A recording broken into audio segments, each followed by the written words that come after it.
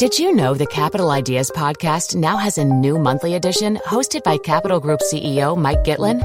Through the words and experiences of investment professionals, you'll discover who was their best mentor, what's a mistake they made that changed their approach, and how do they find their next great idea.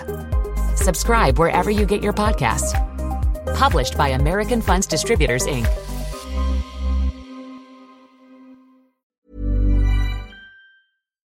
Hello and welcome to this edition of World Weekly from the Financial Times. I'm Gideon Rachman and today we're discussing China's Belt and Road Initiative. Joining me in the studio is Christian Shepherd, soon to join the staff of the FT in Beijing. And on the line from Rome is our correspondent, Miles Johnson, and the point of including somebody in Rome will become apparent in a moment. But Christian first, Belt and Road Initiative, briefly, what is it?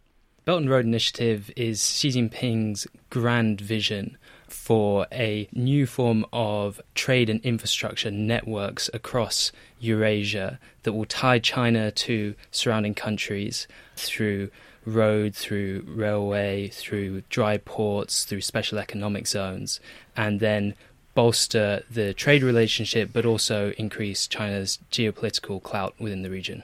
It's a very big project, isn't it? I mean, we're talking up to $1 trillion, aren't we, over the course of many years? So some of the estimates suggest that we'll get up to around $1 trillion around 2025. Current figures are thought to be around 200 billion. Yes, it certainly is a very big, sweeping vision. Much of this was happening before there was already impetus for Chinese companies to go out and to invest overseas, but then there was this new rebranding and this new push to really strengthen these particular routes throughout Southeast Asia and Central Asia. And why do you think Xi has made it his signature initiative? What's the underlying motivation? Is it to do with the phase that China's economy has reached, or is it to do with the phase its geopolitical ambitions have reached, or some combination? It's a combination, and the economic impetus is largely to do with excessive capacity within China. China's economy is slowing, and for many years it's been building bridges, high-rises, all these construction companies. Well, they need something to do, they need somewhere to go, and it makes sense for them to build these new trade routes for China. But then there is also a much broader vision, which is about a rising China, one that is strong in its region. This is a move away from some of Xi's predecessors who are more into the idea of hiding and biding. But instead, there is this desire to really step up internationally to rework some of the international order, the trade order, and also international institutions. And one way to do that is through this platform of the Belt and Road. And Miles, I mean, when the Belt and Road first started emerging, there was a lot of the concentration on China's near abroad, if you like, on Central Asia, Kazakhstan, and so on. But it's now clear that the Belt, or the Road, reach all the way into Western Europe, that Xi Jinping is indeed appearing in Italy tomorrow. We're talking on Wednesday. He'll be there tomorrow, Thursday. And Italy, I gather, is poised to become the first major EU country to sign up to Belt and Road. Is that what's about to happen, do you think? Yes, that is what is expected. Italy is expected to become the first G7 country to officially endorse the Belt and Road.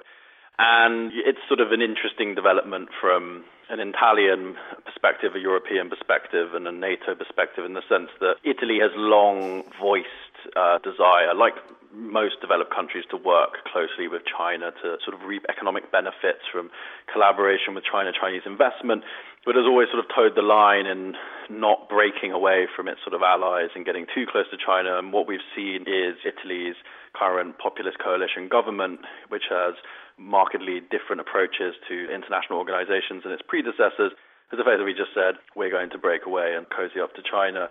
And that is something which has alarmed some of Italy's traditional allies. And in a way, it's not that surprising that this populist nationalist government should be willing to stick a finger in the eye of Brussels, even though it's a member of the EU. But this is also something that Washington has lobbied against, and people like Matteo Salvini, the Deputy Prime Minister, have been very, very close to the Trump administration. Does that surprise you? That is where it gets complicated, because Matteo Salvini is very expert at sort of hoovering up a lot of the sort of international attention and sort of almost being portrayed, although he's only a deputy prime minister, minister of the interior, he's almost been portrayed as a sort of almost prime minister, effective prime minister. But what this China episode has revealed is a sort of multipolar nature of the Italian government, in the sense that Salvini, as you say, has courted Trump, has been close to Trump advisors, or former Trump advisors like Steve Bannon, and has very much cultivated this sort of air of the sort of international populist and someone who builds relationships along those lines. But he's actually been sidelined in this process. He has come out and said, it's okay if the Chinese invest in our ports, but we don't want them investing in telecoms or any sensitive areas. And he tried to row back a bit, whereas the momentum of other parts of the Italian government and the Italian state apparatus have overruled him. This is really a process being driven by Mattarella, the president, who is the person who's going to be meeting Xi, and Matteo Salvini's coalition partner, Luigi Di Maio, head of the Five Star Movement, who has said this is a fantastic opportunity to sell, quote-unquote, made in Italy to China. And so this is actually something which has weakened Salvini. And just give us a sense of what the optimists in Italy hope to see from this Chinese deal. I mean, are they thinking, you mentioned selling stuff to China, but are there also hopes for infrastructure development? They've talked about the development of the port of Trieste, for example. Yes, that's exactly it. The optimist stance on this is that Italy has several strategically important ports. They are currently starved of investment and are sort of underperforming, underinvested, and they could do with some inbound capital and then subsequent use by large Chinese companies. But then there's also this other element to this where Italy, to a certain extent, has for a while, and especially much more under this government, due to their problems with Brussels over their budget, and Italy is the second most indebted country in the Eurozone after Greece as a percentage of GDP, and it needs people to buy its debt.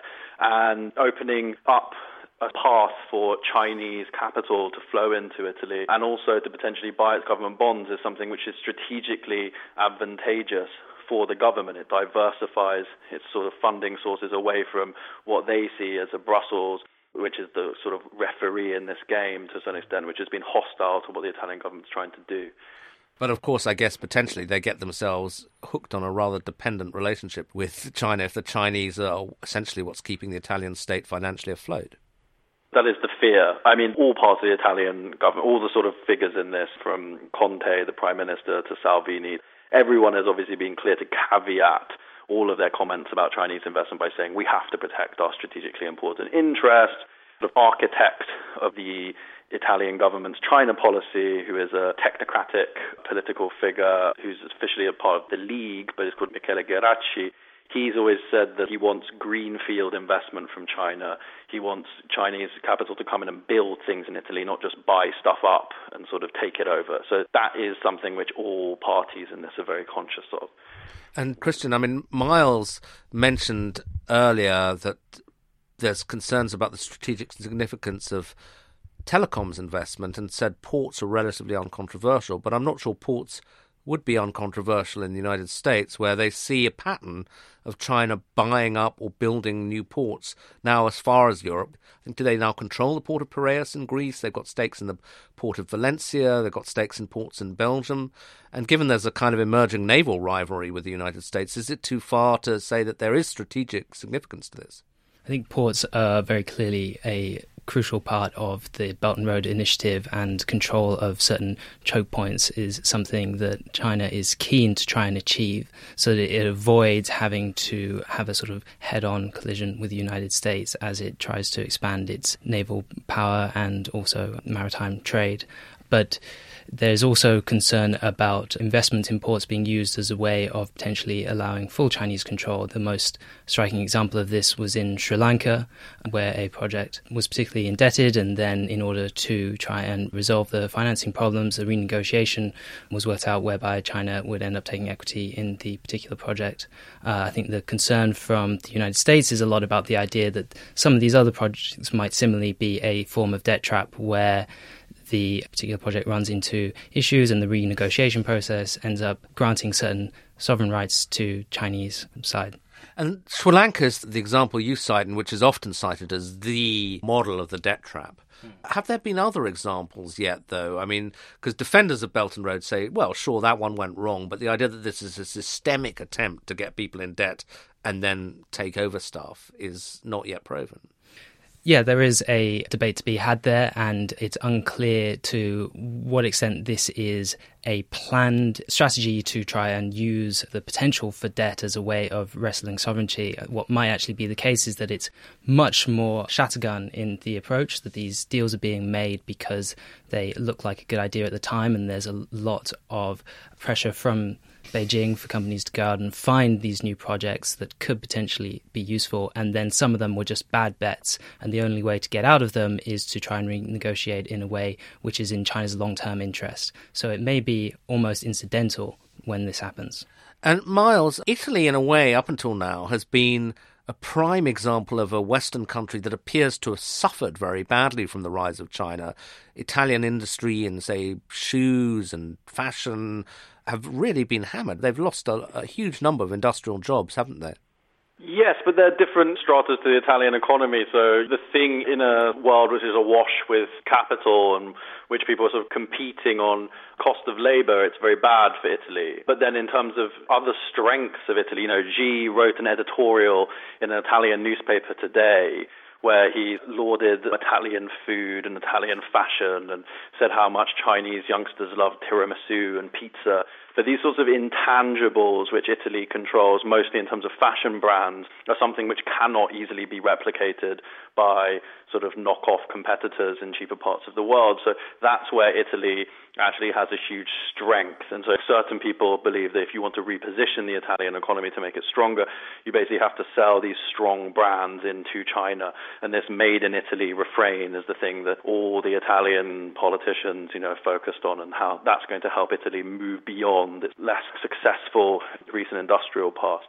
Okay, and finally, Christian, people, when they talk about the geopolitical ambitions, talk about China having a vision of Eurasia, that they're rediscovering the idea that there is significance, economic and geopolitical significance, to the fact that this is one landmass going all the way from southern China to Portugal, and that we kind of forgot about that during the Cold War, but that potentially this could become a coherent unit economically and maybe even expanding Chinese influence. Do you think the thinking is that strategic? I'd definitely say that is one part of the idea, which is that for a long time, this whole region of the world has been almost at a disadvantage because a lot of it is landlocked. And if you can break through that, then that gives you a huge potential for increase in trade, and also just to try and create a coherent regional bloc. But there's also the other aspect, which is that much of the Belt and Road Initiative ties into some of these broader Chinese ambitions around trying to create international organizations, the UN and World Bank, etc., where China and other developing nations have a greater say. And therefore, there isn't much value for China to try and restrict it too much to a particular geography. And in fact, they have been very open in welcoming people from anywhere and said that any country that wishes to join, including the United States, would be welcome to do so. And so I think this is part of why the decision by Italy potentially to join the Belt and Road Initiative is symbolically so important, because it moves it outside of just being those developing nations that are within easy reach of China and along the set route. Okay, and with that thought, we'll leave it there for now. Thank you very much indeed to Christian Shepherd here in the studio in London, and to Miles Johnson on the line from Rome. That's it for this week. Until next week, goodbye. Did you know the Capital Ideas podcast now has a new monthly edition hosted by Capital Group CEO Mike Gitlin? Through the words and experiences of investment professionals, you'll discover who was their best mentor, what's a mistake they made that changed their approach, and how do they find their next great idea. Subscribe wherever you get your podcasts. Published by American Funds Distributors, Inc. Here at Bellingcat, we get to the bottom of things. From a global crisis to an underreported event, we find the facts using publicly available tools and resources, uncovering what is hidden on and below the surface. We connect the dots using social media posts, satellite images, and public records, and empower others to do the same by sharing how we do it. The ability to do so is only made possible by our readers, supporters, and community members. Care to join us? Learn how at bellingcat.com.